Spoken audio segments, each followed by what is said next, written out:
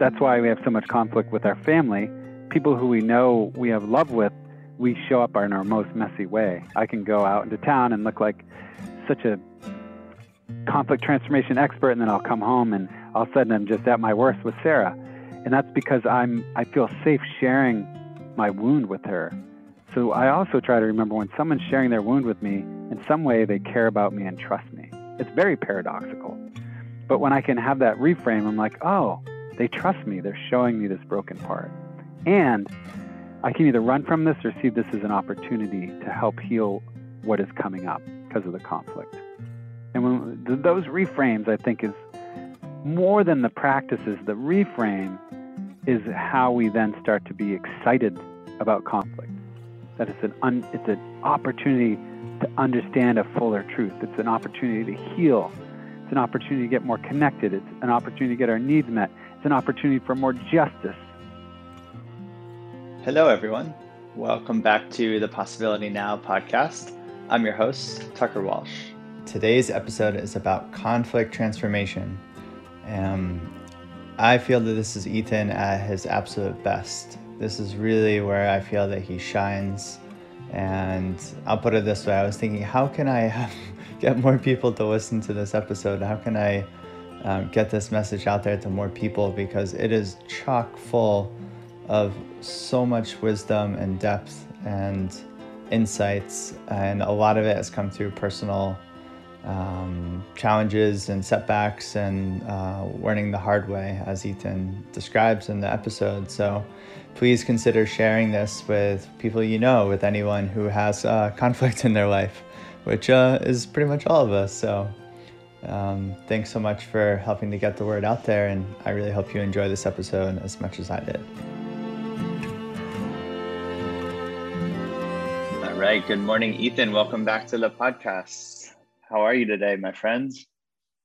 I'm doing well. I'm really excited about this topic. I feel it's so core to a healed earth and healed humanity. So I'm excited to share all that I've learned in many decades of leaning into conflict transformation. Beautiful. So what is conflict transformation? Well, at the root, I feel conflict resolution and restorative justice, one of the main goals is to see the other's humanity again. Once we can see their humanity, then the conflict dissolves and I feel like solutions arise. And I feel it's also important. I've expanded my idea of conflict resolution to include all living things. So how do we heal a broken relationship with watersheds, with trees, and also oppressed communities? And, so yeah, it's just healing that once we see the other's humanity or the other's life as beautiful and part of our greater family, then I feel like things start to heal. That sounds amazing. So how do we do that? Yeah. Well, I like to say the reason I've been thrust into a lot of restorative justice and conflict transformation is because I created a lot of harm and had accountability from when I was in high school, breaking into police cars, getting into fights, just realizing that I was not functioning well. And so just to know that I feel from direct experience, I've had to do a lot of work around so many issues. And so by being really, the old paradigm of punitive justice was so deep in me, a lot of my learning has been undoing, which is a lifetime's work of my own life. But I'd like to start by just stating it's really hard work. When people enter it and it's really difficult, a lot of people will give up on this new idea of restorative justice and conflict transformation. Again, conflict is so important. Conflict brings us alive. Energy moves through us. Something's coming alive in us. And the transformation is getting that life force and not shutting it down and moving it into greater community and greater connection. But I think that, we have to remember we were raised in a punitive culture. Most schools, family, military, the prison industrial complex, We have 25% of the world's prison population. And all these things are around us. We live and breathe it since we're born. And then we have to also be gentle with ourselves because we're not been taught conflict transformation, the tools and practices in school, in college, in most of our organizations. So a lot of people will take a weekend of nonviolent communication or restorative circles or trauma healing and then be frustrated that it's not working. We have to remember we can't learn a foreign language in a weekend. And this is a new way of being. So we have to realize it's a lifetime work. Another thing I like people to remember is there's a huge psychic load on us right now. The unraveling of ecosystems, racism, the divide. In this phone call, dozens of species will go extinct. We have a lot of, and we feel that because we are interconnected, even if we don't remember. And so that load, it's so easy to discharge, which I do all the time, discharge that pain onto the people around me and the people I love. So we have to realize we're all carrying this load and be a lot more compassionate with each other. And a few other frames that I think are helpful is to realize Dominic Barter and all their wonderful people in Brazil developed restorative circles. And one of their learnings was that every conflict in Brazil was at least 500 years old minimum. So we can look at Native American genocide, kidnapping and slavery of Africans, all these things that happen, and they're in us.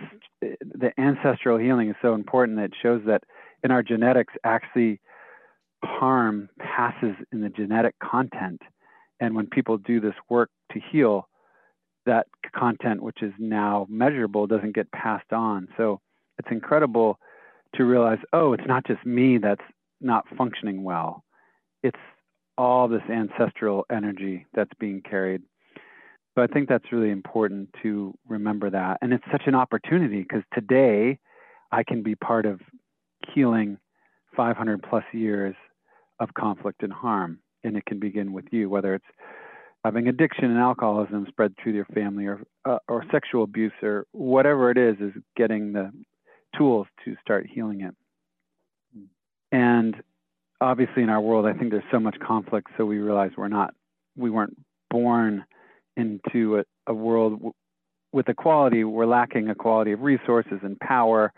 And there's always going to be conflict when there's a power differential. So just the fact that 1 out of 3 women will be sexually assaulted, we realize that there are large scale harms that we, just through birth, we inherit. And it's, we have to take a deep breath and work together to undo these things. So those are some frames that I feel like help myself and others have their nervous system relax. We're not going to get this perfect. And both in my own self, conflict in myself, conflict in my family, conflict in my community, conflict in the greater world. To transform it all, it's just one step at a time. I imagine one of those steps would be, you said, starting to see the humanity in others. I imagine that might start with seeing the humanity in ourselves. Do you mind speaking to that a bit?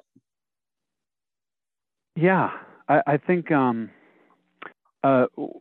one thing we learned in our experiment, the Possibility Alliance, which I think is hopefully will be a useful model. When we started, we had a conflict system and a preventative system. Well, I'd love to talk about our preventative conflict, there's preventative medicine. How do we take action, preventative health? How do we take action to reduce the chance of conflict? And these systems are really important because if we don't have an overt system in our family or workplaces, we'll often, when conflict becomes acute, we'll default to the old paradigm of punitive justice. And I've seen this happen in families and communities all over the world. And once we started that, we had this external piece, and then we were practicing mindfulness in the beginning of the PA, having morning quiet, yoga, meditation, prayer, whatever people were called to, walks in the forest. But still, conflict was so acute. And that's exactly what you're saying, is we realized shame work was essential because we are we were raised in a culture where shame is so prevalent. And I like Brene Brown in Daring Greatly speaks about our response to shame can either be I am wrong, or I did something wrong, or I am angry or perpetrator, whereas I just did this act. I like that in racism. You're not a racist. You did something that was racist. Every moment you have a new choice. So I think shame work is really essential. And then we started to realize we also have to do this grieving work because we're carrying all this in the nervous system that really makes it harder to love ourselves and just welcome ourselves however we show up. And then on top of that, each year we're still in so much conflict. And then we found out about trauma healing, both micro and macro. So, and gratitude practices, all these things helped us welcome ourselves. And when we can welcome ourselves, we can welcome others. And just a story to show my own challenge, like after 26 years in community and being able to train with people like Marshall Rosenberg and Dominic Barter and Richard Schwartz and Carolyn Griffith and all these mentors, there was a time at the Possibility Alliance when my stepdad died. I had lost my father, and I got in front of everyone, a huge fight with Sarah, and then walked into the kitchen, and there's this bamboo rod, and I slammed it, and then it broke, and it went through the window, and the window smashed, and I was so upset we'd have to replace the window. I went out on the porch. I kicked this chair, and it flew up, and I didn't see a jar on the table, and it smashed the jar. And I finally made it to the barn to just chop wood to release this anger. And at that moment, I felt like I do not belong because I've failed. I'm replaying violence towards people and women and patriarchy. And so in that moment, I think the most miraculous thing that would happen on a good day at the Possibility Alliance is Etta and Sarah were crying inside after my explosion. And then people ran in to take care of them. And then one of my friends ran out to the barn, and here I am just so angry, chopping wood, being like, I'm just a failure. And he slowly came up to me, a large, angry man with an axe. And then eventually I put the axe down, and he just hugged me, and I just cried. And the message there was I belonged, even when I was not living up to who I wanted to be.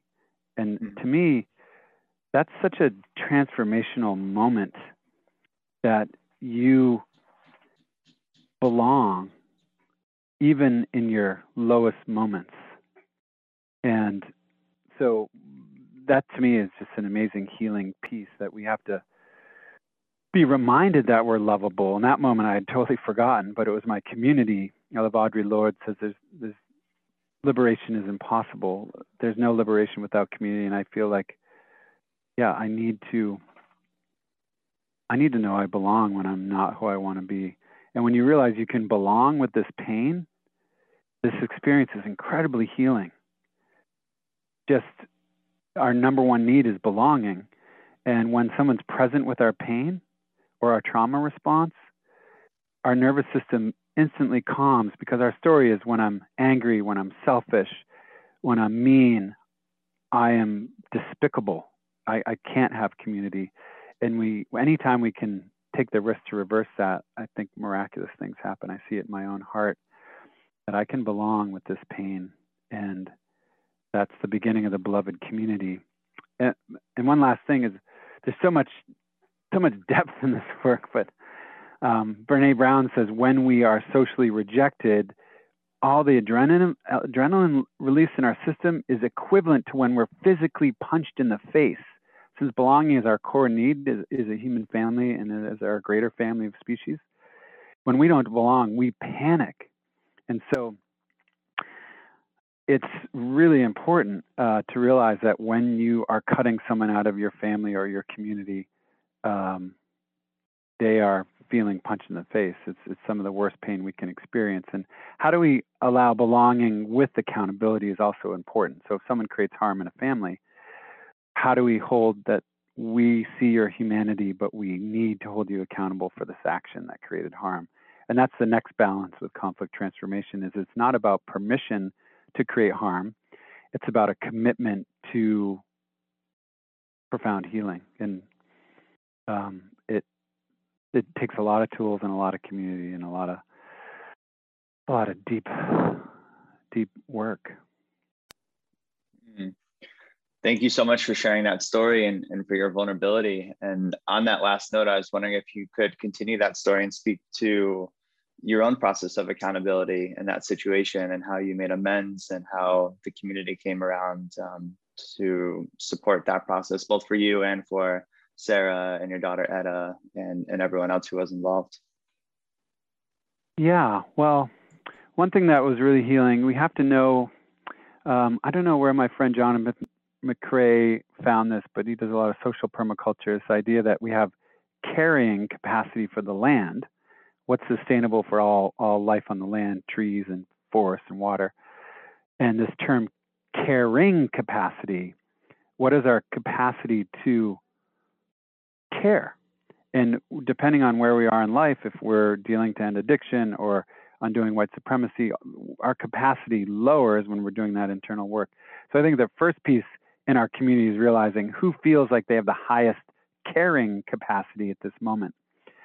So a dear friend, Beth Campbell, who's given her life to a lot of conflict transformation, felt fine to hold my pain. I'd lost my dad to a drunk driver, and now my stepfather had died, and the conflict came at wanting to spend time with my mom and miscommunication with my partner, Sarah. So Beth really saw me. I love what Buddha says is like understanding leads to compassion.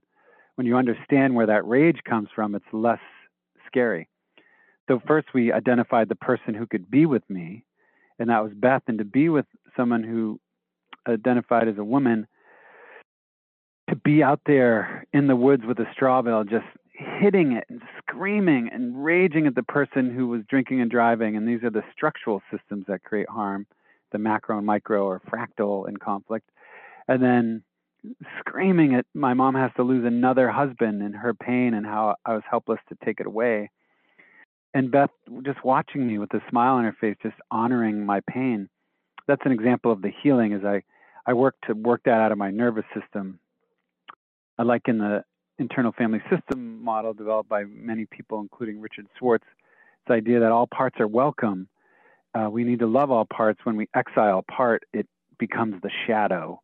And so I spent my life trying to exile my anger instead of trying to figure out what is it bringing forth. And what was bringing forth is really upset about the structural systems that are creating harm. And hey, it was, Ethan. Yeah. I just wanted to back up for viewers who may not have heard the episodes 1 and 2, which cover your personal story. Just to clarify, you lost your father, who was hit by a driver who was under the influence of alcohol at the age of 13, was it, or 12? Yeah.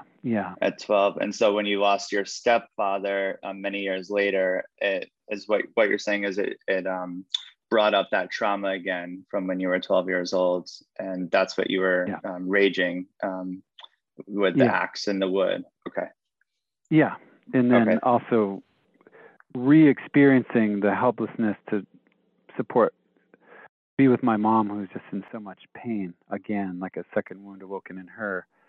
So this model is great because I got to welcome the anger and someone could witness it, and that led to integrating that, where I can now be in relationship with it and being like, instead of being blended and becoming the anger, I can have a conversation with the anger and speak for the anger. Like, wow, this part is really angry right now because this happened, and my nervous system can just be more grounded, and this can de-escalate.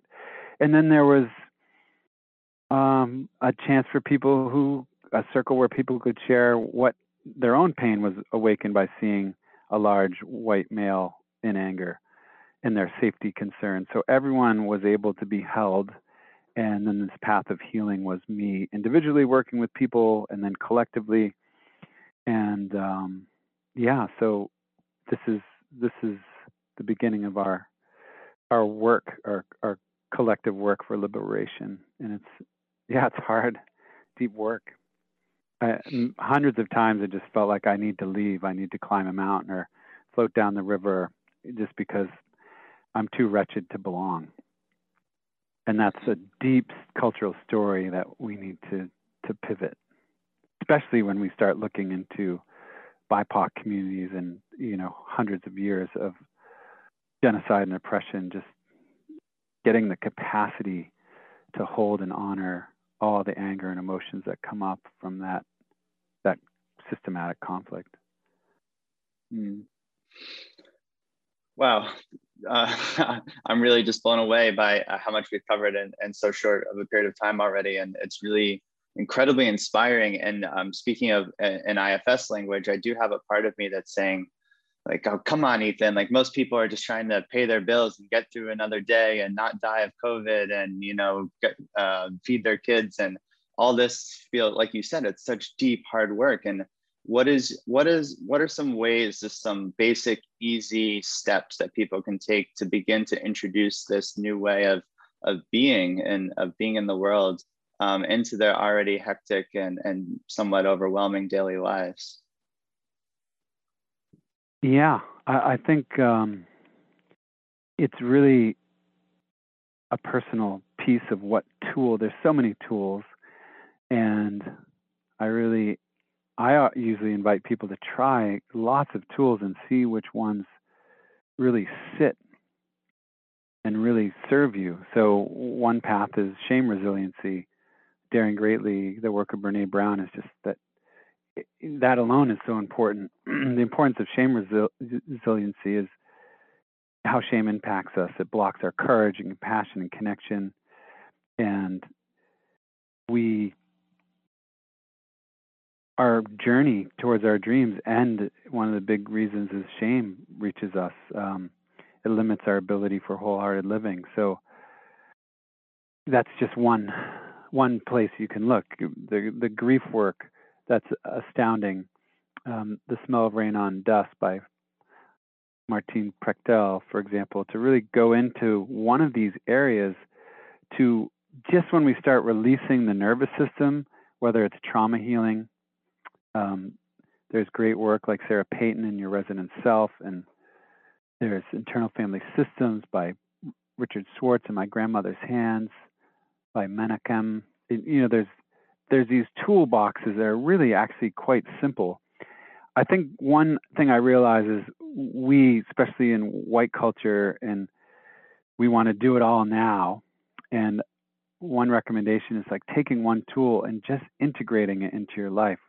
Whether it's a gratitude practice, they show just at the end of the night, if you name 3 things that went well in the day and 3 reasons why they went well, as a shift from the depression and the self-hatred to empowerment and self-love, which just starts rippling to your family and your workplace.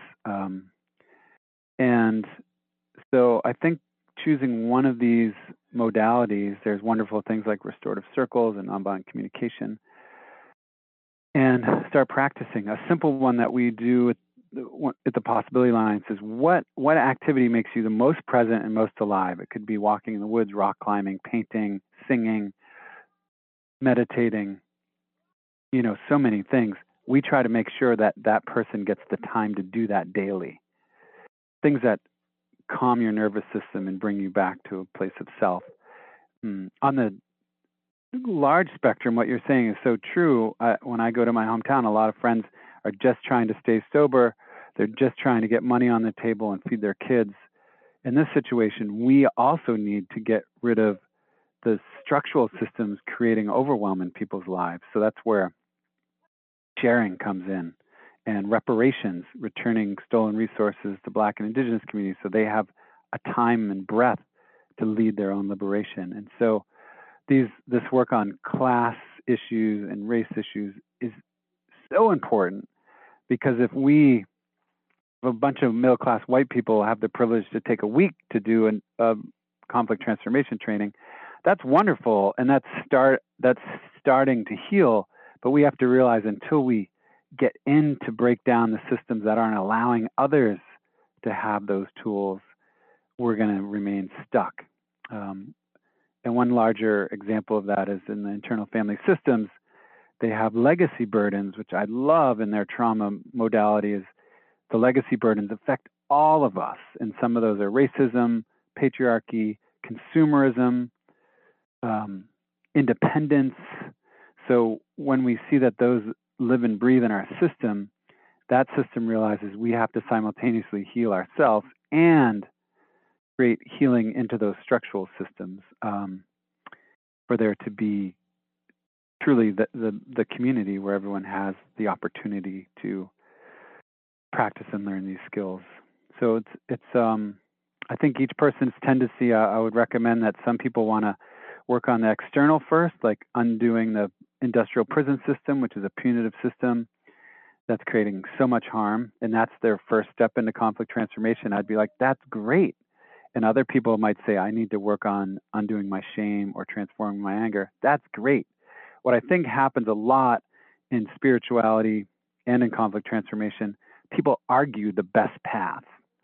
And that's where I think we lose that each human's unique and has a different path, especially from your positionality. If you're a trans-identifying person, your pathway is going to be much different than a hetero white male in rural Maine if you're someone who identifies as trans in the city. So we have to honor each person's pathway. I see so often that people doing internal conflict transformation, people out there trying to undo white supremacy and ecocide, judge the people doing the internal work and vice versa, instead of seeing these are all pathways and how do we hold each other's hands and, hey, I'll join you for prison abolition, and do you want to join me to learn how to regulate our nervous system so that we are better human beings in our family systems, in our organizations. So yeah, but again, I'll come back to start with one piece and give yourself space, even if it's 5 minutes a day. They show in Your Resonant Self by Sarah Payton, 5 minutes a day of a self-connection with your nervous system has a huge effect over months. And then once you integrate that into your life, add something else and just be patient as we, undo all these layers in us. Amazing. Oh, thank you so much, Ethan. I was thinking a little bit about shame and even just conflict transformation in general. And something I see, perhaps it could be called a shadow of this work, is when it's recognized internally, but instead of it being worked on and worked through, it is projected outward onto the systems or onto other people or onto those who are seen as the oppressors. And it becomes like a new form of shame and conflict that's between, say, like in the New Age language, it's like the awoken ones and the asleep ones, or those who are just the masses and the sheeps, and or in the activist circles, it's it would be elites and the masses, or the oppressors and the democratic people. And so I'm just curious about that. What are healthy forms of anger, and how can they be used in a way that doesn't just create more division and more separation and more conflict, but actually actually uses that anger to create healing and resiliency? Yeah, that's a huge question for us all to lean into. And I want to share everything I'm sharing are just guesses in my own personal experience and watching the blessing to watch hundreds of people working around transforming their own selves and the people and culture around them. So for me, I think, in nonviolent communication, they say 90% or more of conflict is a misunderstanding. I think that's really important information. And when we can understand, I can't understand the position of somebody who's been taken from their country, kidnapped, and then put into slavery, and have a whole system where if I'm Black, I have 7 times the chance of going to jail for the same crime as a white person in certain conditions. Or if I get pulled over for a traffic violation, I might be shot. I'm not able to imagine what that's like. I can try to have empathy and I can listen. Another important thing is 90% in all this conflict work, they say 90% of the work is listening.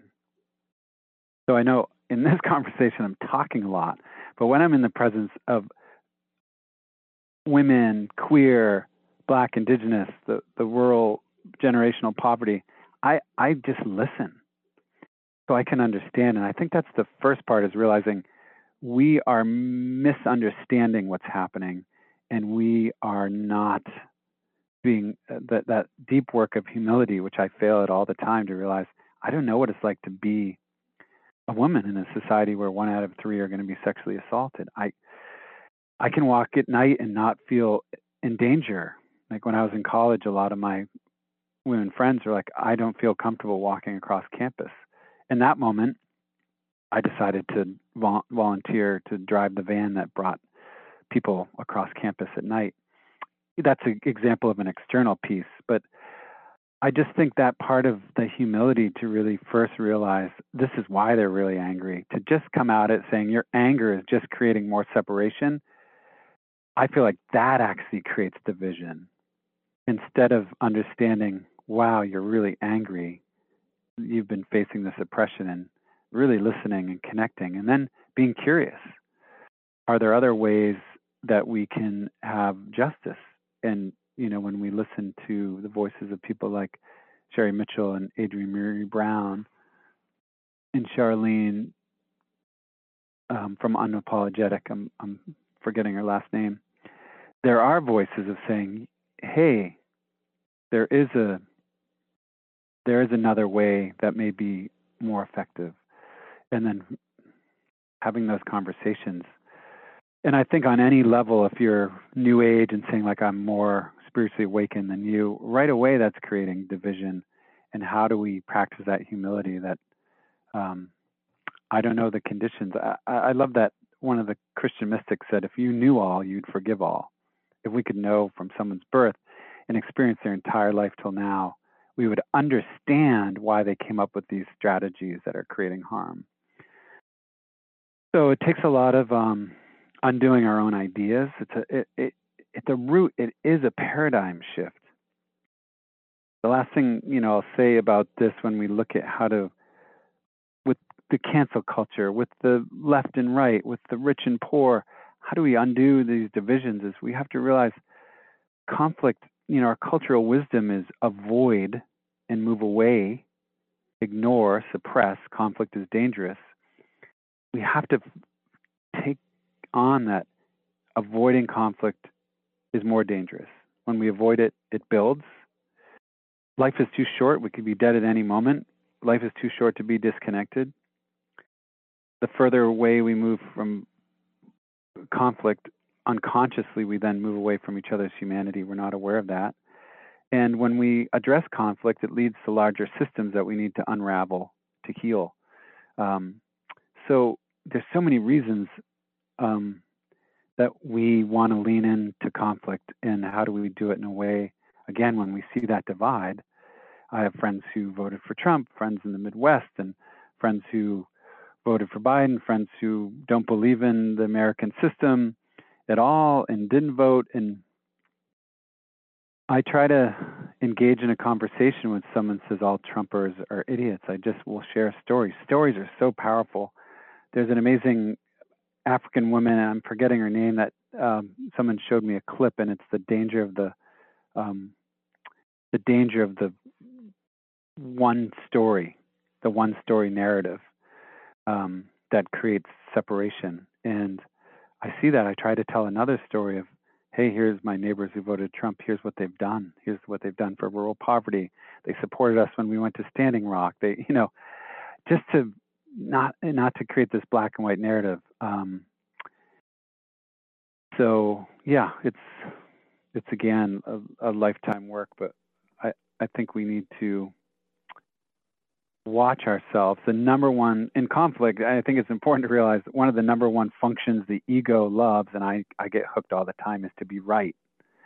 And so that's why I feel like we're in this polarity, because it's comfortable to be right.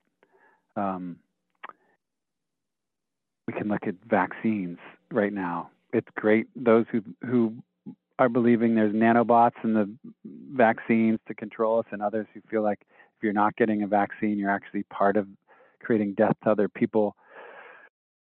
People are really grasping to one side instead of being with paradox and complexity and just listening. And when I listen to friends who got vaccinated and friends who haven't got vaccinated, there's I can understand their position. Both friends who were so isolated and near suicidal, they're like, I don't care if pharmaceuticals are making billions, I'm going to die. I need this vaccination. I'm like, I understand that's where you're at. Or someone who says, like, I can't support pharmaceuticals making so much profit and I don't think they're safe, they're experimental. So you're like, I can understand that too. And when we hold the complexity, I like what Dominic Barter and the Restorative Circle says, to be omnipresent, to be able to hold all these wide-ranging views, I think has a better chance of leading to a solution that meets the needs of everyone and leads us towards greater health in ourselves and culture. But each situation is so unique, we have to slow down and really listen. Yes. I'm tuning into my own heart right now, which is just feeling like your words are so mesmerizing and really beautiful. And I'm really grateful for everything that you're sharing. And there's a part of me that's still asking, how do we get folks, how can somebody listening to this, that it does have a lot of anger, that does have a lot of shame or rage towards themselves and others and the systems and the vaccines and whatever, how can one begin to get to a place where they have this empty vessel that allows for different opinions and different perspectives to kind of come through like winds that are blowing in different directions, and to hold all of them and to look at them and to feel intuitively into each one and to find their own path and the pathless path.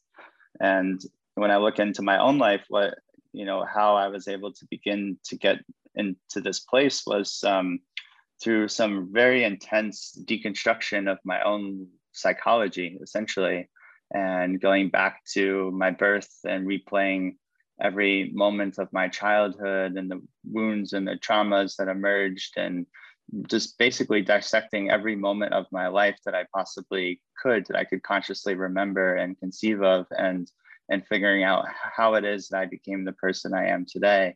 And then I began to apply that deconstruction process to the education I received, to the society I grew up in, to the belief systems and the structures around me, to my different privileges, the different countries I traveled to, the different topics I was interested in, to my personality type, my Enneagram type, my astrological type. And it goes endlessly on. And right now I'm doing a lot of work on deconstructing my own ego, and what is this story of Tucker, this personality that I've created, and that has kept me under the illusion of being a separate self, and what ramifications does that have for my daily existence. And then there's, of course, the implications of time and space, and it just keeps on going, this process of constant deconstruction. And that for me was my path into seeing, into really understanding how others have gotten to where they are. Of course, knowing that I could never fully understand, but to begin to grasp somewhat of a loose potential hypothesis, which created a lot of compassion, because ultimately, we're all walking around with different variations of wounds and traumas and stories and beliefs and a lot of love as well. And so it's this whole combination, this whole smoothie of humanity that is just all these different aspects of humanity and being alive that are coming together to create these individual human beings that are all also simultaneously, paradoxically, a part of the whole. So that was my path. I guess I'm curious to hear a little bit about your own personal journey into getting to this place where you are now, where you're able to speak with such beauty and wisdom, and to be friends with so many different people across so many different divides. And that seems like such a rarity in today's day and age. And I would just love to hear more about your own process. Yeah, well, I heard two questions in there. One, again, the practical, what people can do, and then what was my process of healing. Sure, yeah. Yeah, thanks for just being with me. Really enjoying these conversations and with you. My own process was I grew up in a town where by sixth grade I was using alcohol and other substances. We were solving conflict through fighting, physical fighting, and creating conflict and disruption in systems like breaking into a police car because they were breaking up our beach keg party, or disrupting authority. A huge piece we have to for me to understand about conflict is that power comes into conflict so much. When there's power over, you're already creating conditions for conflict. And so I just intuitively picked up that there was so many authority systems oppressing me. And at the same time, my dad was working in inner city Boston with people from many backgrounds, Black, Latinx, and just I was seeing also systems that were creating structural systems, structural violence, which are things that are just built in society. So I had no real mentor, so I just started to rage against the system because I saw power over in the public school systems and lost some friends to overdose and just was so much pain in my system. Why is this happening? So for me, I came to wanting to find a different way because the pain was just too great. Those are combinations of my own way of solving conflict through physical violence, watching people die of addiction, watching my dad be killed by a drunk driver. We were all driving drunk in the 80s. A lot of my family members were. So it was complex because I both knew like a lot of people are driving drunk and most people don't know the consequences. Usually the drunk driver isn't the one who loses their life. So even at 13, my mom joined MAD, Mothers Against Drunk Drivers, and didn't press charges on the man. And I saw that being lived out with my parents, this attempt at something more restorative. And that once I started that commitment, it was just starting to work with my own anger. And there was a time in college when I walked up to someone being beaten up by some men were beating up someone on the ground, and I asked them to stop, and the two women I was with were yelling, "Stop it, stop it." I committed to not doing violence anymore, and they wouldn't stop kicking them. And it was late at night, and I went and physically stopped them from hurting this person. That's all I had, my capacity at the time, and I ended up really hurting. Someone came to me, their face all beat up, and I had to face what I had done the next day. And it was a complex because I was protecting the person on the ground. I just saw red and then physically stopped it. And at that point, I said, I'm not gonna hurt someone this way again. It was a little hard at that point because I feel like I exiled my anger and I put it into the shadow, so it would keep coming up at certain points. So it was a long journey of then realizing, like, why is anger still coming up? And then looking at trauma healing and looking at grief and, learning to cry as someone raised as a hetero man and not seeing tears role modeled. When my dad died, crying at a party and people saying I was a wimp, and having to like work through so many layers. And I just, I think, for me, the important part was realizing, as a 13-year-old with so much pain around me, I'm like, why even try? My heart's longing for healing and connection. Why even try? I mean, if we look globally, 1 out of 14 human beings is a refugee. 1 out of 4 people is not guaranteed physical safety. Americans consume 1/3 of global resources, yet we're 1/20th of the population. It just goes on and on. 70% are lonely, and why even try? And I think a huge piece, something in me decided as a teenager that it's better to try. It's better for my own humanity. And I think I still believe we must try simply because it is what our hearts are longing for. And if we can leave this time together with a little bit more understanding and compassion, a little less conflict, we have reduced suffering. And that, once I realized, like, it's not my goal to heal it all. That's part of the violence, is healing everything in all people. It's like, what can I take responsibility in myself and the people I'm around?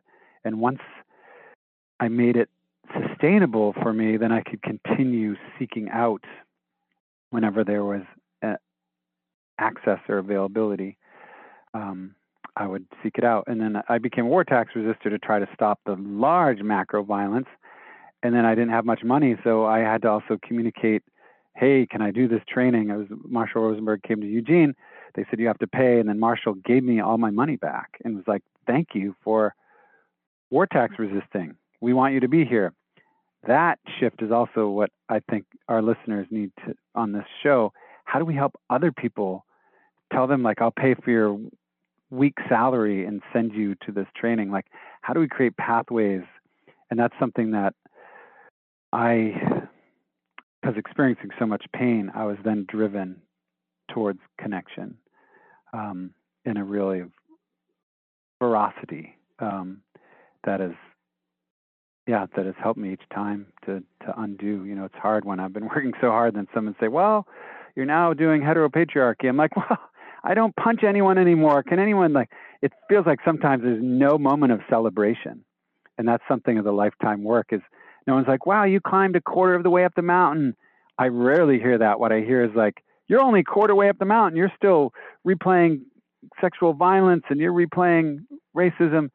So it's also so important that we celebrate each other. Like, I know some of your journey, Tucker, and just thank you so much. I know the excruciating pain and loneliness you went through to choose healing.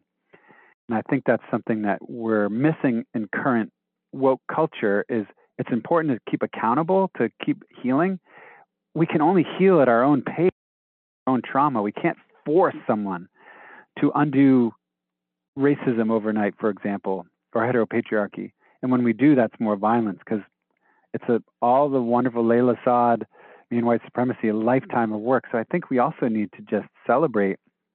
If people knew my whole story, they would probably say, wow, you really have come a long way. Look at what you used to do. You used to steal and beat people up, and you're an addict, and just that is miraculous. But it is that breath and realizing that the work will continue. And sometimes that's made me want to give up when I called out as replaying heteropatriarchy in my marriage or in the community, or white saviorism, or all these things. It's just, it can be so exhausting. So we need to stop and celebrate our journey. We need to look back and be like, look how far I've come. Yes, there's a mountain to climb, but I'm a quarter way up the mountain and it's a beautiful view. And even if people are yelling from above you, being like, you scumbag, look at you, loser, creating harm, you got to take a breath and be like, yeah, I want to be where you are, and I'm not. And I'm also going to enjoy the view, so I have courage to continue. I've seen so many people give up this path of restorative justice and conflict transformation because the pressure to become perfect overnight is so great that they give up. They're like, I'm never going to please anyone, so why even try? And we need to, I feel like when we work to give each other the capacity to continue walking towards full peace and full justice, in that process, we're creating the beloved community. And I've seen it. I think on another interview, I talked about how I felt like when we went to Line 3 to block the oil pipeline under Indigenous leadership, being welcome into Indigenous space after the action where we used the piano to blockade and stop Line 3 that was illegally going through Indigenous land, that we are given a hand-drawn card and rice, and just the incredible strength of those women Indigenous leaders to like see our humanity, even after 500 years of colonization and genocide. That is the leading edge of conflict transformation. Terra Hauska, just the leading edge of knowing all the history and still choosing to take time to thank us is amazing. And I I also understand why Indigenous leaders and other Indigenous spaces I've been in just have the capacity for us to come and do the action and leave, and that also is beautiful. We are together, but I can't demand everyone to be a Tara Hauska that's violent, but I can celebrate that she's up the mountain leading us, leading me. And also I have to, especially for my positionality, realize wherever someone is on the mountain is sacred, is holy. And I need to celebrate where they are.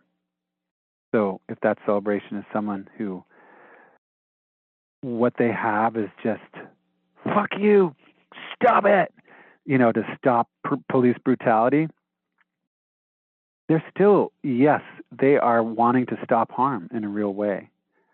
And I need to celebrate where they are. And I can have no idea that if I was in their shoes, what I would be doing. So again, that combination in my own life and as we're doing this work is just constantly breathing, loving ourselves for how far we came, forgiving ourselves for how far we haven't gone, and supporting each other wherever they are, wherever we are on the mountain. Because again, when we belong, we have more capacity to heal. That's why I don't want to call people out, because I know in the white community, when people are called out, their capacity for doing anti-racism work actually most often drops. It's important to truth tell and disrupt. That's an important part of healing, even if it's violence in our own home or alcoholism. And when I'm just from my own life and talking to thousands, literally thousands of white people trying to do the work, when they're called in, they have more capacity for undoing these legacy burdens and undoing their own internalized patterns. With that said, when I'm called out, I also honor that person is truth-telling, and I'm not going to tell them to do otherwise. I just listen and say, like, yes, I see that. So it's really difficult because I don't want to take a position that calling in is the right thing to do at this moment of so much division. I can just say it helps me be more resilient for my anti-racism or my own internal healing, or even in my own marriage, how to undo my own patriarchy towards Sarah. And at the same time, calling out has sometimes been what led to me shifting, a ferocious calling out of my patterns with no seeing of my humanity, just like, you're this, was really so stark that also can be something that pivots us to a paradigm shift. So what I would say to listeners in that final part of the question is, whatever makes you feel more connected and more grounded in yourself and your nervous system, do that. Laying in the grass, music, laughing. And that's your path. That's the beginning path of conflict transformation. Don't create something new. Look at your life and see what makes you feel connected. In the Resonant Self, one way to help trauma healing is reading fiction. Reading fiction, they show in all the tests, is one of the great ways to regulate our nervous system. So at this point, I'm just like, trust your own intuition and body is your first step. So you're not having to create something new, which takes a lot of energy. Just focus on something that you're already doing a little bit and do more of it. And then you'll have more spaciousness for continuing up the mountain.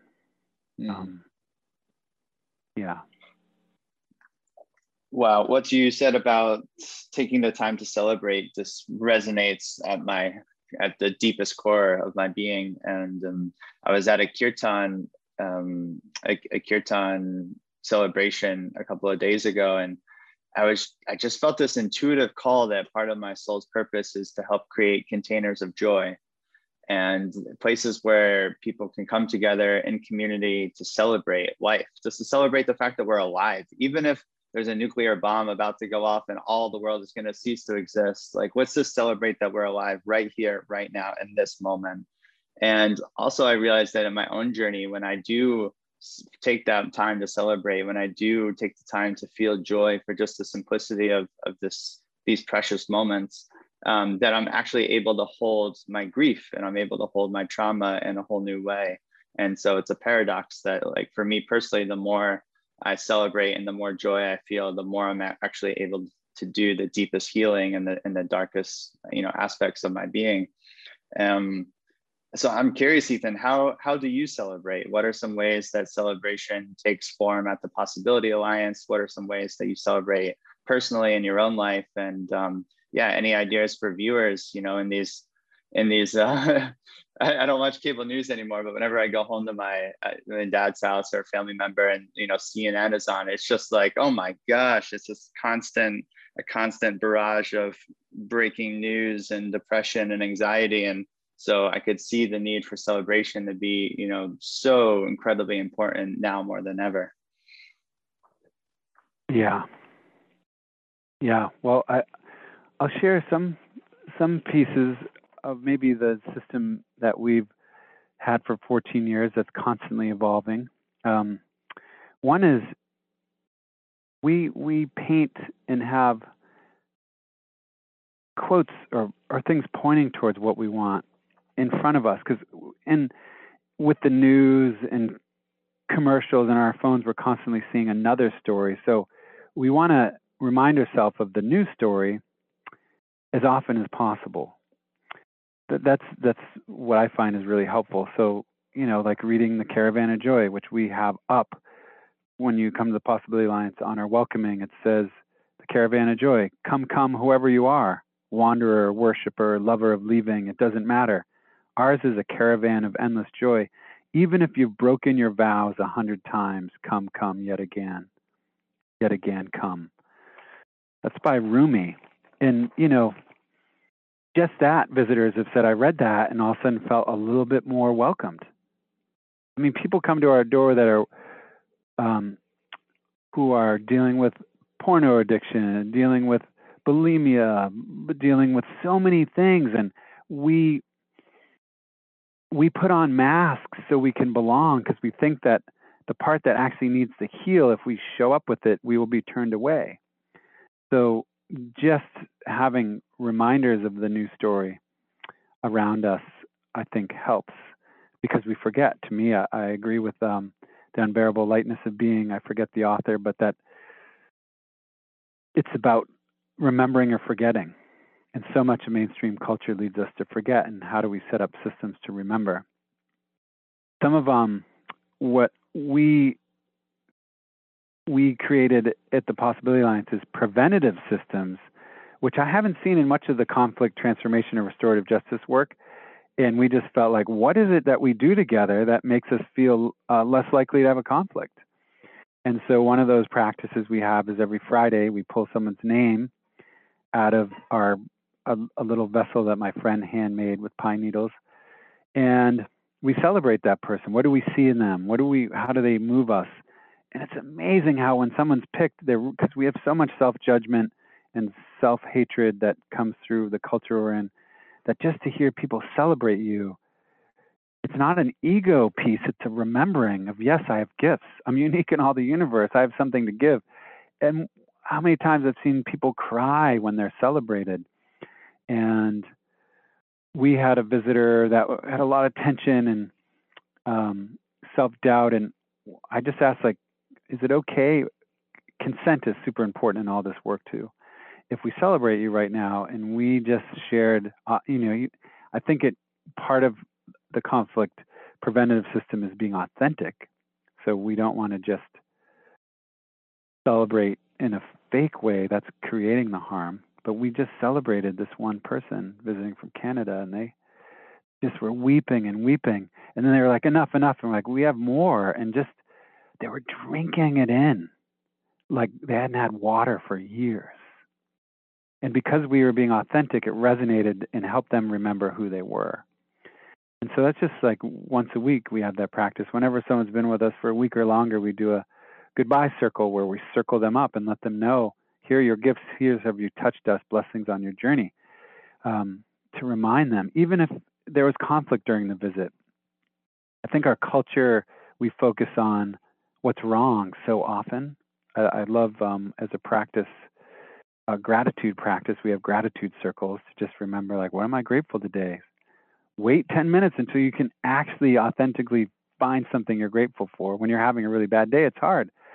But gratefulness and positive psychology, what I realized is just shifting our focus. What's amazing is already there. We're just not focused. We're not taught to focus on it. We're taught to focus on the D, not on the A plus. We're taught to focus. If I'm kind to someone for 100 hours and for 1 minute I yell at them, everyone's going to remember me yelling at them. I know friends who work in the prison systems. People are called murderers for 1 second of their life in a conditions that I can imagine, because I've been in fights where I'm slamming someone's head into a windshield. The windshield could have broken. They could have died. Like, I can understand that in that moment of heat when you're trying to protect your friends, but for the rest of your life, that 1 second defines you. You have no other humanity, and that's the restoration and that we're all redeemable. So I think this part of it's a radical act to focus on what we're grateful for without forgetting the harm. We have a huge list, and it's an A to double Z of practices. We have play together. Like, you learn more about people an hour of play than a year of conversation. I think that was Plato. Yeah, to travel together, adventure together, singing. In a big study of communities that were resilient, we can look at the Black Freedom Movement in the 60s, singing, keeping people connected. And we have, there's a massive list of practices, and they're unique to everyone we were living with. Felt like these practices actually helped. And that include teaching, studying these tools. So we would take time to study undoing white supremacy, or study how to remove our shame response. Hospitality is a practice of just welcoming and sharing, not charging money, creates a sense of belonging. No one has to pay to be here, and that, for a lot of people, that's profound, because they might be getting great help or services, but when you pay, it does reduce the experience of belonging often, because we can't just get that without paying or without hustling. We have to be slick or look good. So yeah, these are all, I mean, there's a long list, but I would recommend visitors with their family or their businesses, like, when we do this together and we feel connected, let's make sure we list all those things. When we play a game together, when we pick an important topic to talk about and listen to each other, when we tell stories of our past, storytelling is one on our list. So that's prevention. I think conflict prevention is underutilized right now in our culture. So yeah, that's a piece. And then another piece is having so many amazing conflict practitioners, Adrienne Maree Brown and so many others, and Dominic Barter, talk about how we need an overt conflict transformation system that everyone agrees on. And because every group has an undercover system, whether we speak it or not, an inadvertent system. So we just have we have the preventative systems as A. Let's do as many of those things together. Let's swim together. Let's play music. We have a group going to Mountain Valley Pipeline tomorrow to stop the harm of bird sanctuaries and corruption to indigenous land. That trip is also connecting us. It's like an outward bound trip. We're going to protect life, but we're also connecting through adventure. So practice these preventative things daily with your family, with your friends. And then 2, when we do have conflict, we practice let the mud settle. Often we're triggered for a moment. We wait for 3 days. We often say, if I'm in conflict with Tucker, the person I should talk to is the person who loves Tucker the most, so I can get the alternate view. That's such a good practice. Our ego wants to talk to the person who also doesn't like Tucker, so I can be like, see, Tucker does this, yeah. And then we create more separation collectively. By going to someone who really sees the beauty of you, Tucker, they're going to share an alternative story of mine, and I have to allow that disruption. And once the mud settles, if I'm still feel a trigger towards someone, the trigger is the beginning of the enemy identity. One thing we practice is the minute it starts to come up, any kind of trigger towards a person, that's the time to catch it. That's the time to take a breath and be curious, to ask questions like, what am I contributing to this conflict? And yeah, what's my part in it? I love the quote, if you're not part of the problem, you can't be part of the solution. Someone who did work all over the world. If we think that person's 100% wrong or 100% right, then there's less likely to be a solution. And then it's very simple. We just have a third person sit with us to witness us. If we talk one-on-one, if that doesn't go well after 10 minutes, they see that after 10 minutes, if it's not going well, you have a very low chance of turning the conversation around. So you bring in a third person. If that doesn't work, we go to a restorative microcircle and then a full-blown restorative circle, which tries to get to, I think it's important to realize when we have conflict, it's one moment. And if we focus on the event sometimes, we miss. We got to follow the mycorrhizal, that's the mushroom. We got to follow it down to the deep area that's causing the conflict. So if we just focus on someone being locked up because of the color of their skin, that's important. But if we just focus on that, we're missing this entire mycorrhizal system of racism that leads to people going to jail if they are Black or brown. So similar with my home, I needed to know the event was like I broke the window and kicked the chair. That's the event. But then there's a much bigger layer that will lead to healing underneath that. So yeah, I think those two things go a long way. Conflict prevention and then a conflict system that your family or your friends agree upon. You write it up together and just say, hey, when we're in conflict, it's going to happen because conflict lets us know what's important to us. Conflict, when we're triggered, there's a wound coming up. It's an opportunity to bring healing to that wound. So now when I see someone mad, I'm like, my paradigm has shifted where I'm like, here's an opportunity. Here's a wounded part of them. How can I show up to help healing? And then when I also realize that when someone's angry at me, usually that's why we have so much conflict with our family. People who we know we have love with, we show up in our most messy way. I can go out into town and look like such a conflict transformation expert, and then I'll come home and, as you've lived with us, Tucker, all of a sudden I'm just at my worst with Sarah. And that's because I feel safe sharing my wound with her. So I also try to remember when someone's sharing their wound with me, in some way they care about me and trust me. It's very paradoxical. But when I can have that reframe, I'm like, oh, they trust me. They're showing me this broken part.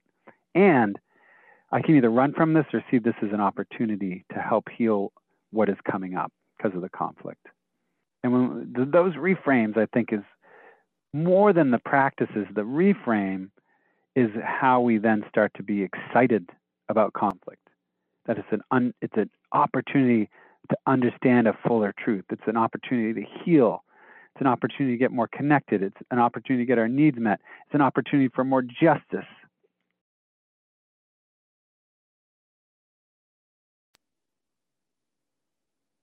Are you still there?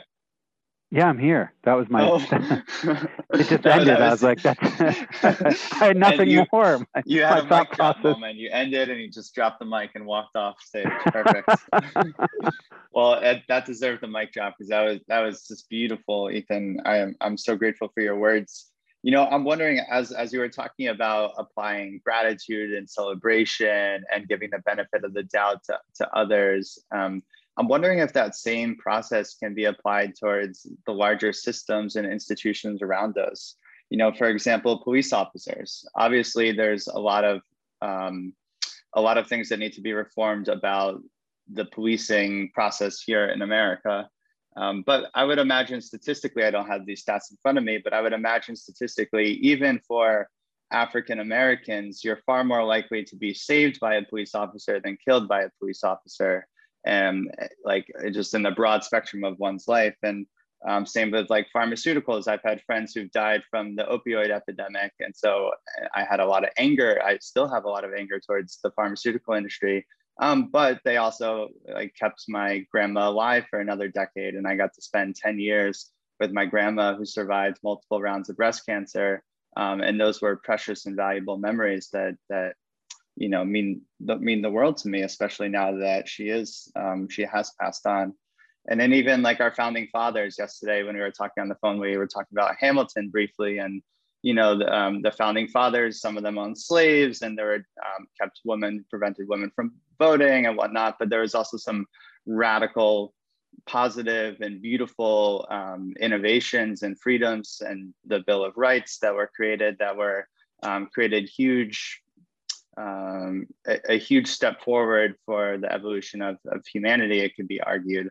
Obviously, there's counter arguments to all of this, so I'm not speaking in black and white. I'm overly simplifying infinitely complex and nuanced topics. So, but I guess my larger question is, in a time and an age where it's so easy to create, an evil kind of cartoon character out of our institutions and the corporations and particular individuals that are running governments or these different elite institutions. Is it possible to apply that same type of process to those systems so that we can begin to find maybe a more nuanced and less divided way forward into the future? Yeah, I see an example that's coming up to me is seeing how often white-led organizations trying to do anti-racist work or practicing reparations, showing up in a good way, following BIPOC leadership, we're often policing each other in a way that I think is counterproductive. And that's an example of focusing, for example, a lot of people, I wouldn't say a lot of people, but some visitors feel like the Possibility Alliance really should dissolve. It shouldn't exist. And a lot of people spending time to find what's wrong with the Possibility Alliance, which is important for growth. I mean, it's important that someone came in, and this is the examples I'll use. It's like when we police, when someone comes in and says, "You're a sexist organization, you suck, I'm out of here." That's important information, and that's disrupting, and that begins the questioning and help. That happened to us, and then someone came in and said, who had the caring capacity. Again, that first person is giving a gift. I have to listen to it and be grounded to hear like their pain and anger is coming from true injustice. So I have to listen and not take it personally and commit to the work. But someone else came literally a few months later and said, "Wow, I see patriarchy playing out in your permaculture class and white hetero men, and you need to create pathways if you want, you're not charging money, but you need to create more pathways."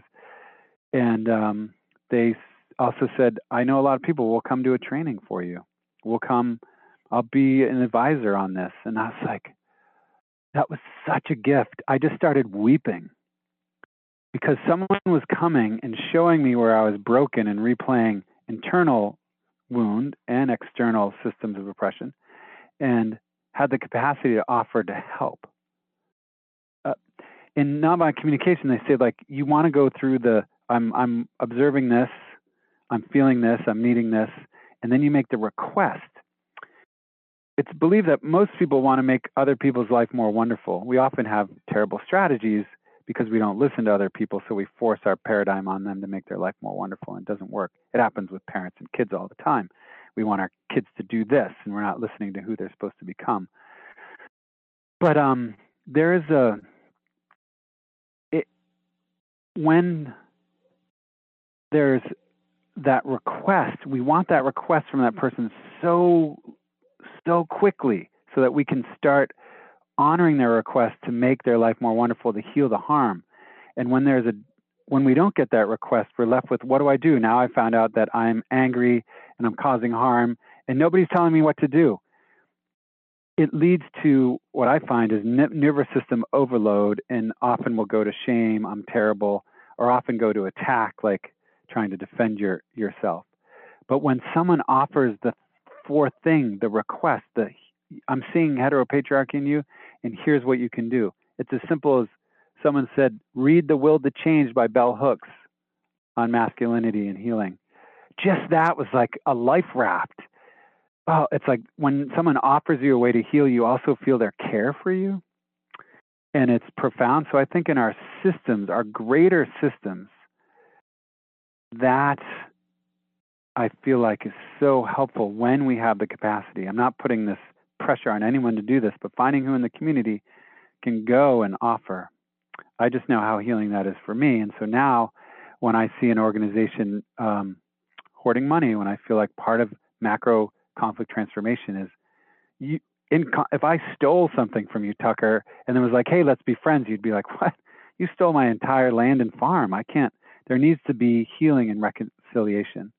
So we find reparations before reconciliation. I would need to make right what was stolen from you. So in the macro sense, I feel like reparations has to happen before deep kinship and reconciliation, because we stole a lot, not only lives and culture, but we stole land and money from Black and Indigenous people. So if I see some of the churches replaying white supremacy, I can march in front of them and being like, you're white supremacists, and yes, that will be disruptive, but to actually go and sit with the minister and say, hey, you know about this history, are you interested? And you shift, and all of a sudden this, one of the churches is having a decolonization training from the Wabanaki and considering reparations. So it's that piece of that, how can we be invitational while telling the truth and while keeping a hand open? I like Barbara Deming, a wonderful queer nonviolent activist in the 60s that has been erased because of her positionality. She had the two hands. One hand is up saying, stop, you cannot harm me anymore, or queer and people identifying as women. The other hand is held out open. If you're willing to stop, if you're willing, you are welcome here. And it seems paradoxical, but I think this is Barbara Deming, amazing if anyone can look into her work. Went to Vietnam during the war and just did amazing work. Just this part of like the harm needs to stop now, and this other hand is held out. You can come and be part of this community. And that can happen in our own families. Like, you're an alcoholic and you're beating our kids, like that is going to stop now, and our hand is held out to help in the healing process. That to me is the revolutionary work, and it cannot be demanded of anyone because of our capacity where we're on the mountain. So I think that's the other part, is if I just try to police someone, or especially white police, and be like, you shouldn't just be yelling at the cops, that is another form of violence. So again, it's more of like you're saying, it's to be like, wow, you've been oppressed for so long and you have the ability to show up in the streets and protect your family, the Black community. That's amazing. So starting again with the celebration, Mark Sundin, who wrote the book The Unsettlers, I gave him the names of people who really didn't like our project because I wanted the book to be more balanced. And after he talked to those people, he came back and he said, you know what, these people really want the possibility to stop. And he said, I understand, but what about the Pentagon? And what about like Monsanto? And what about the Ku Klux Klan? I think as well as in our own life, I need to look at what I need to heal most. And if the most acute is my anger, I don't want to avoid that and work on something that's less acute. And so I do believe when we look at institutional, we need to be patient with each other and celebrate each other and focus, triage where the most violence is happening. And so, yes, there was violence happening in the PA, and we're in the gift economy, and we're showing up to Detroit and trying to help out, not charging money and doing trauma healing and offering all that as a gift. And there's still more work to do, but let's not, I feel so much in the liberal progressive culture, we are attacking each other. And that's exactly what these larger systems of patriarchy and racism and ecocide want, because I don't believe there's an enemy. I believe there's very unconscious people that are addicted to greed and power and need to remember who they are. And sometimes, like Marshall Rosenberg says, we need protective use of force when communities are being assaulted and when ecosystems. And how do we do that? Like Barbara Deming with the hand up, this will stop. And my other hand is holding out that you are also a human that's redeemable, that can remember who they are. So in some of those larger cultural systems, I think power is important. So how do we have systems where we're letting those lead who have suffered the most violence? How do we have systems like the advice process or sociocracy where it's a higher chance that power is going to be shared instead of hierarchy? There's a lot of transparency and allowing information to move.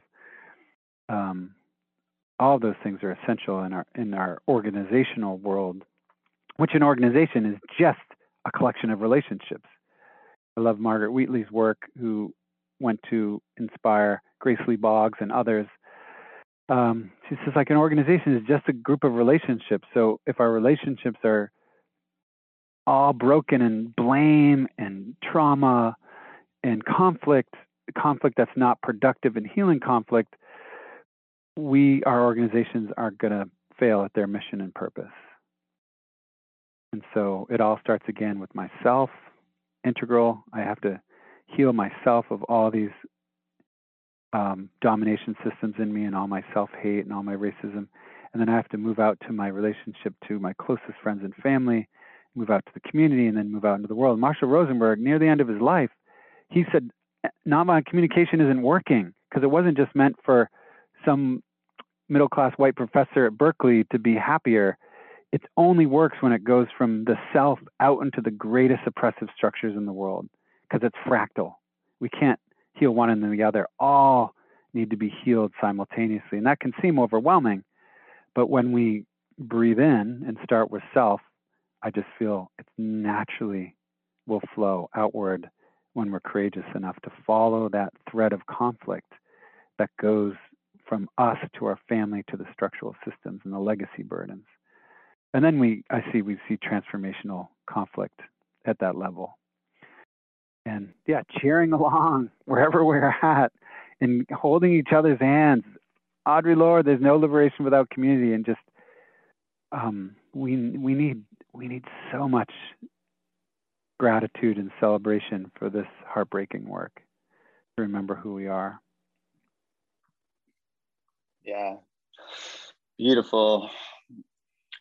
You know, while you're speaking, something that I've been noticing in my own psychology recently, well, really over the past couple of years, but it particularly comes up more and more recently, is that I have this, I don't want to label it. I was going to label it a trickster element in me, but perhaps it's not that. But it's a part of me that just sees the perfection in everything. And, for example, at a Black Lives Matter rally, like you're saying, there's people that are, causing physical destruction and smashing windows. And then there's people that are meditating in the streets. And then there's the police officers that are doing their best. And then there's some that maybe aren't doing their best and are abusing their power. And it's all just playing out in this kind of beautiful, perfect mosaic that's leading to these larger evolutionary patterns that are happening. And I sometimes get to this place where I feel like I'm sort of floating above it all.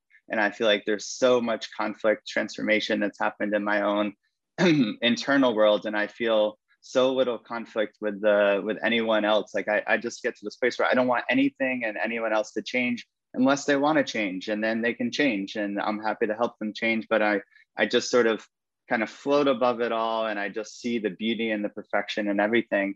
And I see how there's an obvious shadow to that. But I'm wondering if you can speak to that. Maybe there's an aspect of that could be labeled as spiritual bypassing.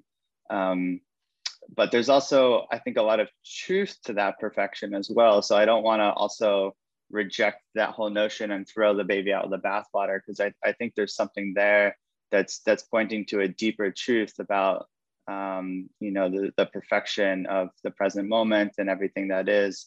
But also, you've done a really great job of reminding me that, like going out and actually creating the change and putting one foot in front of another to do the work that's necessary to improve our society, ourselves, and our systems is also equally as necessary as seeing the beauty and everything that is at this present moment and taking the time to celebrate wherever we are in the mountain. So how do you hold that paradox, and what are your thoughts on all that?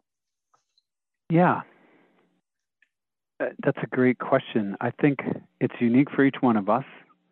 I do believe some people's goal is to hold, and Eckhart Tolle in The Power of Now says, in any situation we can do three things. We can act, we can leave. If our nervous system is flooded and we're super triggered, we're probably not going to help the situation. We can leave the situation, or we can stay present and hold that field of openness and see what arises. I like that because it leads to like these three choices, and I think each situation is different. I think it's important in conflict research is seeing that when there's conflict, either external, like a riot, or an uprising. I like to call them uprisings because often it's because some huge harm hasn't been addressed. Or internally, if we have conflict between Tucker, you and I, if we had conflict, we can choose to move away. That's withdraw and hide, silence ourselves.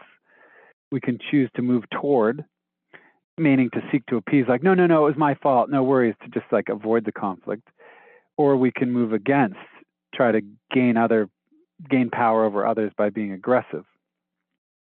So if you were in a conflict, then I'm just like, you always do that. I can use anger to like suppress the conflict. All these strategies move us away from connection. And in the macro and the micro, what I like to see is like how do we do both? Again, holding fiercely against the harm, like this is going to stop, and an open hand. I am trying to stop your action. I'm not trying to stop you. This action is insane. You are sacred and redeemable. That is a super important part, I believe, in conflict transformation. So I can just use some examples where I think I always mention this, Buddhist, that there's like hundreds of thousands of Dharma gates. I love that because there's so many ways to create healing and peace. And in one situation, I was at the Greyhound terminal in Sacramento. I was sitting waiting for the bus. There was someone with Tourette's who every once in a while was like, fuck her, and yelling. And then they had stopped for 5 minutes and they're sitting in the seat, and I was observing this for a while. And then there were 4 men who came in who they were Latino, and they were walking right when they were walking by this white man in the seat. The white man had this Tourette's episode. It was like, fuck yeah. And so, of course, after so many historic violence towards immigrants and towards black people, the 4 men turned and started to physically assault the white man, who they thought was just yelling racial slurs. So this is an example of all the information isn't in the room. So I did what best I could. You know, my choices were like call the cops and go to punitive justice. Sometimes to stop the harm, that may be all you have capacity for, or move away from it. I chose to physically stand up. And again, this is from a white hetero male, so solutions can be infinite in this situation. This is just what I did. I stood in front of the blows with my hands up and open, and I got a punch in the face, and I said, they have Tourette's. It's a mental, I was yelling this, and then one punch in the face, and then they stopped. The man was all curled up in a ball, and we then communicated, and I said, I've been watching the man for an hour, and this is just a condition. And they thanked me. We gave some high fives, and they shook the man in the shoulder and said they apologized. The man was relieved because he had a healing moment of being recognized and not being shamed for his condition with Tourette's syndrome. And we all went away as community. Was, for me, a punch in the face was worth that healing moment. And I know after it was done, the entire Greyhound station nervous system was in that move away, move towards, move against, flight and fight. I know that if I went in just trying to physically take the Latino men away, it probably would have escalated, or if I did nothing. And after the men went away and we were all laughing and connected, people started to come up to me and say like, wow, thank you. There were people in the Greyhound station that saw that there was another way besides ignoring the harm, which a lot, especially white supremacy, leads us to be apathetic in ignoring it, or creating a punitive system, which most people in a Greyhound terminal know that often calling the cops leads to other harm in the community. People are going to go to jail for a long time for very little nonviolent offenses. So that's just an example of how do we be creative in the moment. There was another time, though, that I was on the Greyhound, I was sleeping, and I came to a bus stop, and a black man got off the bus, and there's 3 other waiting for him. And as soon as he got off the bus, they started to physically fight them. I was the next person behind. I just woke up. I did not have the capacity, and I got off the bus, and I run around to the back of the bus, and I just took some breaths. I was just woke up, and I wasn't able to have a creative way as a white person in that situation to create help. And as soon as I got to my friends at a community, I shared tears and just said, I didn't know what to do because of the history. And I just could grieve. It's so important to realize the more we talk about shame and judgment, the less control it has over our lives. And this is the vulnerability piece. The vulnerability builds trust. I undid that, and then I asked them, like, what could I have done? And finding out ways to being mindful of my positionality to reduce harm. So, there's times when I'm going to choose all 3 of those choices: remove myself from the situation, act, and sometimes I act in ways like when I beat the 3 guys up who are kicking the guy. You do the best you can to try to stop violence. And I hope in the end we come to that creative, imaginative, loving place where we can do those things like step in front of the man with Tourette's and then miraculously create healing. Like the more we take risks, the more we'll learn how to do that. And it takes courage, depending what your positionality is. It's going to be a different solution to make sure you remain safe in that process. Safe for the safety you need going up the mountain. Further up the mountain, there are people like Harriet Tubman, that she had gone above safety. She's like, I'm those people in slavery, I'm going down. And that was her moment to risk everything for love. But we also have to be patient that everyone isn't there right now. And to demand that, again, creates more separation. So how do we help people go along the pathway till we have literally, imagine a world with millions of Harriet Tubmans and Mother Joneses and Sherry Mitchells and Adrienne Maree Browns? Like, that's, I know the world will become more beautiful. So I hope that answers some of it. But I think taking the responsibility that I am connected to this conflict, whether it's the destruction of the ocean or the incarceration of Black and brown men, I'm connected. I am interdependent. Remembering we're all family is an activating source that if it was my daughter being assaulted by them, how do we remember we're all family? And then I think the floating you're talking about can be super wonderful to hold prayer. I love that Thomas Merton says, without the monastics of all traditions, Buddhist, Hindu, Christian, pagan, the world would be in a lot worse place. That holding the field of love and prayer is powerful. And that's part of it. And also just making sure we're not leaving the situation because we're afraid. To remember that if we want this beloved world, we need to, in creative ways, with our giftedness, bring forth the giftedness into whatever conflict, macro or micro, that we're observing, to bring love and awareness to that. I think that's an act of remembering. But be gentle when we don't and learn from it. Why didn't I act? I saw harm and I didn't act. Let's look at that. Instead of the shame response, I'm going to hide it. I'm not going to tell anyone I ran behind the bus when there was a fight. I want to just say, here's my shame. I didn't know what to do. I felt helpless. Mm-hmm. So, circles of just supporting each other like we are now in this conversation is just being curious and knowing we don't know the answer, but we just keep acting to become. Mm-hmm. I have a more fundamental question, and it's a question that I've been asking myself, not looking for an answer. It's just it's a koan that I'm just sitting in and marinating with and seeing what arises. Does the world need to change? Does the world need to change?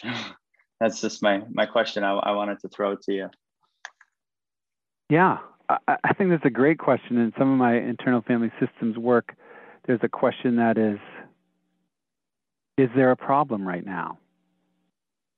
And what happens in our nervous system when all my problems are in the past or future, but in this moment, there's actually not a problem. And I've even been there where I'm near, I was hanging off a cliff once. The trail broke and I was hanging over 200 feet down to rocks. And I had that moment of like, it's all good. My brakes went and I went in the middle of the highway and a car was coming. I'm like, oh my gosh, this is the end. The car swerved around me at 70 miles per hour. But I've had those moments where even when it seemed like I should be like, oh, holy fuck, what's happening? I just had this moment of like, there are no problems. This is just what's happening. I love that Byron Katie in her work says, when you argue against reality, you lose 100% of the time. So if I argue that I'm sick in bed with Lyme disease, that's another layer of energy in my nervous system that actually reduces my chance of healing, resisting what is. So it becomes more nuanced when we think about, okay, this huge fish farm is trying to come into Belfast, a multinational, profit-driven, extractive, and I could just be like, well, this is what is. There are no problems. But I also, what Bernie Glassman says is like a letting, watching what's happening and watching what arises. So if I go down and I spend time in the woods and I get to know it and I see where the fish farm's going to clear cut all this moss, I start to feel sorrow and grief because I'm connected. And so then I follow that sorrow and grief, and where is that going to lead me? So I think it's paradoxical. At the same time, by accepting what is happening, the fish farm is coming in or trying to come in, then I can see what arises, what beautiful, not moral response, fish farm wrong, but I really love this river. I really love this watershed, and the ocean is under assault from microplastics, and it's our water is life, as we've learned from so many indigenous communities and relearning that. So then I can also see what arises, and what may arise is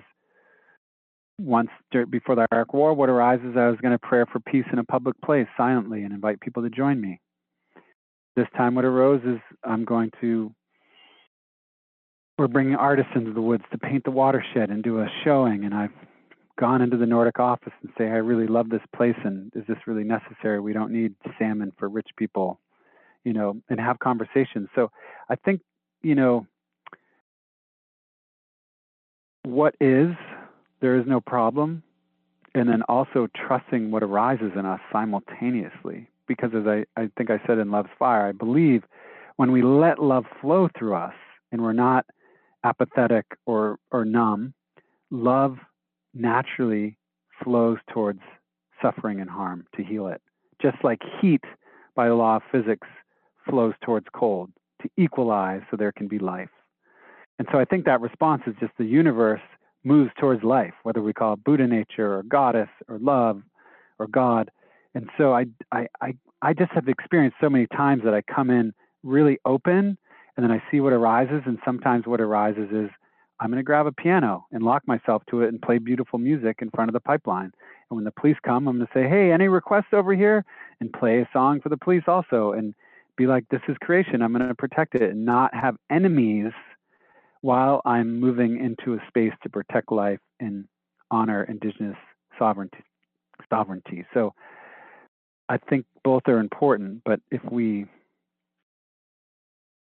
I think to look at the motivation of there are no problems, what I say is what is, the watershed is, which I love and is part of me, is going to get destroyed. If someone was just sawing off my arm, I can be, that's what is, and I can respond to like, and I'm going to move away from the saw. Like this. There's a wonderful when you put it relational. that way. Well, it's true that if we are connected to everything, we've forgotten we are. So it's easy to be spiritually bypassed, like everything's perfect. But the height, like Hafiz says, if I have a guru, prophet, I'm going to hold them over a cliff upside down. And if they don't pee their pants, maybe I have a real one. So it's very rare that someone is so, like a Harriet Tubman or a Peace Pilgrim, someone's so connected to everything that they realize, like, I'm just helping myself. But when we bring it to home and realize for you or me, I'm guessing that if someone was sledgehammering my foot, I'd be like, whoa, I need to stop that, in a way that he would pull my foot away or ask. And so I feel like the more we understand our interconnectedness and we see amazing spiritual masters, the more they were interconnected with everything, the more they stepped up in the world to create healing instead of violence. So, yeah, it's a paradox. The more inner work we do, the more I think we can be pulled to be in the world healing. And the more we're in the world healing and seeing harm, the more inner work we do, so we have the resiliency to show up in that way Barbara Deming is leading us. Yeah, beautiful. What you said reminds me of the Ram Dass quote: "The world is perfect as it is, including my desire to change it." Yeah. It's really paradoxical. And we also have to realize pain diminishes our ability to be aware, to hear, to imagine, creativity. Although it's interesting that that's how we're built, but as we have emotional pain or other things, our ability to see what's happening decreases. So I do feel like we have so much grief because we're connected to everything, and trauma from legacy burdens and ancestral trauma. I do believe we have to heal that. And once that's healed, we're going to be responding in a different way. And we have to remember that too. When someone's upset, we have to realize their creative imagination and awareness has lowered because of that trauma response. And then we have more compassion for it. So yeah, there's lots of deep questions to ask, and realizing that what's beautiful is my response and your response, if we see harm, is going to be different. And that's beautiful. Diversity is what makes life flourish in the human world and in the natural world. So I think in another conversation, we should talk about the archetypes of change, and seeing that we often feel like that way is not the right way, but they're all, as you said, part of the synergy to create a remembering for the human race to return with each other and with the world. Yeah, I've been thinking a lot about the archetypes, and knowing that that's going to be a different episode, I've held back on those questionings, but I think that would beautifully flow. Perhaps that could be the next episode that we do together. I'm curious. Yeah. We've been talking for a good chunk of time here, and I'm wondering if there's anything else that is alive for you, anything else you'd like to cover on this topic, and yeah, anything else from your own personal story that you feel would be helpful for viewers to know. Yeah, I think I'm feeling mostly complete. A few things that are arising is, one is becoming self-aware. I think awareness is 50% of our work in conflict transformation. Just being aware and saying there is conflict, there is disharmony. Being self-aware. Questions like, why am I not engaging in this conflict? I'm not engaging in it because X. To engage in this conflict would risk X. Often we're conflict avoidant for beautiful reasons. Like, my relationship is mediocre with Tucker, but if I address this conflict, I'd probably lose our friendship. So that's why I'm not risking it. So then we settle for these shallow levels of connection. But how to get the resiliency to go up to someone and say, wow, I care about you so much. And it means so much to me. And there's this one thing that has been difficult. A quote from the Beatitudes of Community Living is, there is a real violence to proximity without intimacy. And we're experiencing this a lot in modern culture with social platforms. There's a lot of proximity without real intimacy. And that's why people on Facebook are statistically going to be more lonely, because we want the intimacy. So becoming self-aware of like why we're not engaging, whether it's in anti-racism work or whether it's a conflict with our friend or family, allows us to be more compassionate with ourselves. Like, oh, I like Tucker so much, and I'd rather have a little bit of Tucker than risk losing it all by engaging in this conflict. Then I see, oh, there's a reason. And then self-aware is so huge in these questions. I love realizing we're mortal, what you said, like we could die tomorrow. I'd like to end in my conflict. Buddha said, when you realize our lives will end soon, all quarrels come to an end. Imagine with whoever you're with, you imagine they're going to die the next day. really take it on, because they might. I notice so much more compassion, like, oh my gosh, why am I caring that they broke my gardening tool? If they're really going to die tomorrow, it can really shift how we show up. And yeah, to also ask, what's my motivation for speaking or acting? What's the outcome I'm hoping for? Is to really be self-reflective, especially when we're in conflict. Slowing down, so helpful. Slowing down to just take a breath with each other. And yeah, I think it's a huge topic, and it's been so beautiful to share. And if any of it's helpful, wonderful. And unless you have anything else, I just had one short Zen story to share to end with that I really like. But if you have any other questions. Yeah, I just had one very quick thing come up, or maybe it's not a quick thing. It could probably be a whole nother episode in itself, but the relationship between our language and our ways of communicating and conflict resolution and transformation.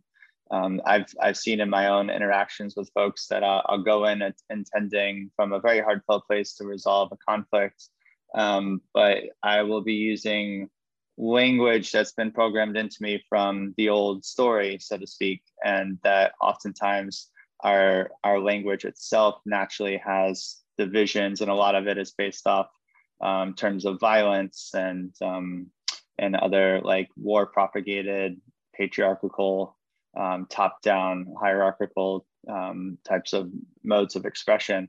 And so something that's been helpful for me is to take a nonviolent communication course, and also circling and authentic relating, which is reprogramming my brain how to communicate in a way that allows me to own my own experience, and to almost be more present with how it is that I'm feeling, and to say, you know, Ethan, when you mentioned your personal story, I really felt some tightening in my chest, and I felt this feeling of fear and anxiety, rather than projecting something onto you and saying, you know, you talk so loudly, and you really make me feel like shit, or something like that.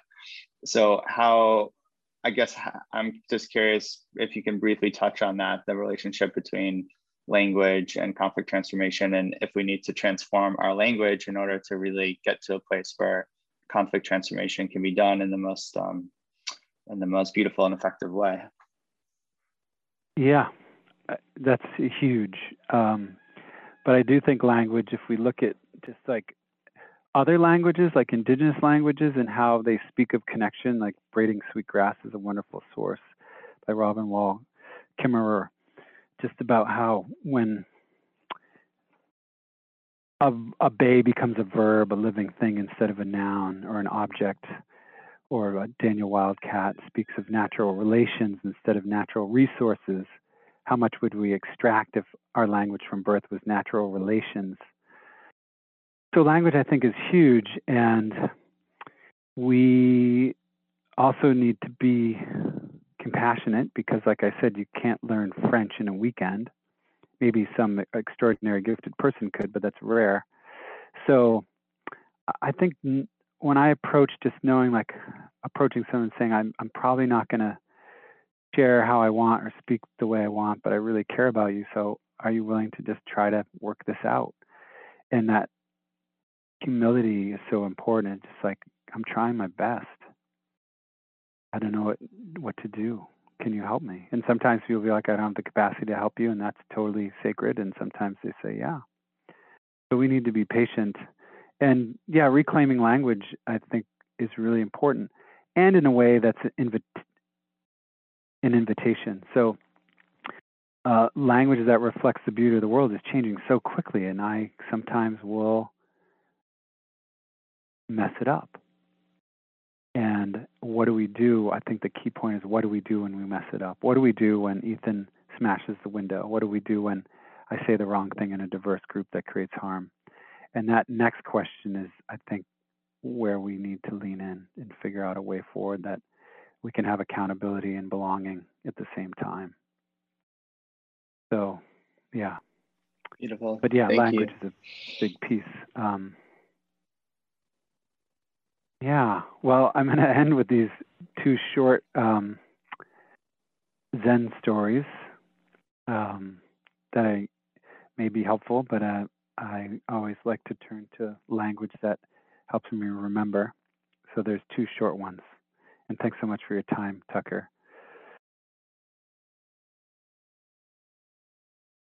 Do you think that you know what's best? Do you think that the world should conform to your way of thinking?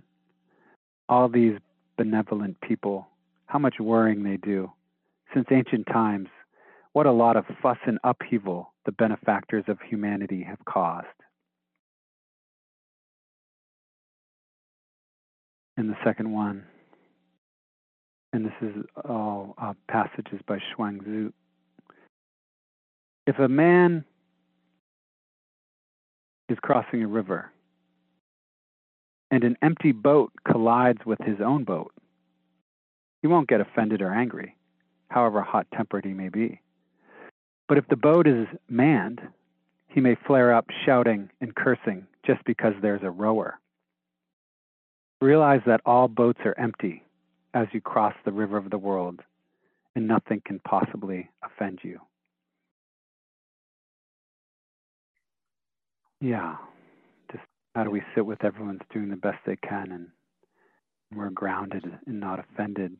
We have a higher capacity to heal, help heal the other and ourselves.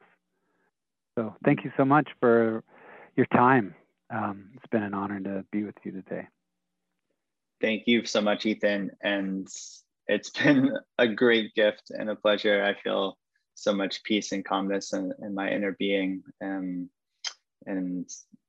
I love you very much. And it's an honor to know you, and a gift to be able to bring your words out into the larger world. Yeah. Thanks, Tucker.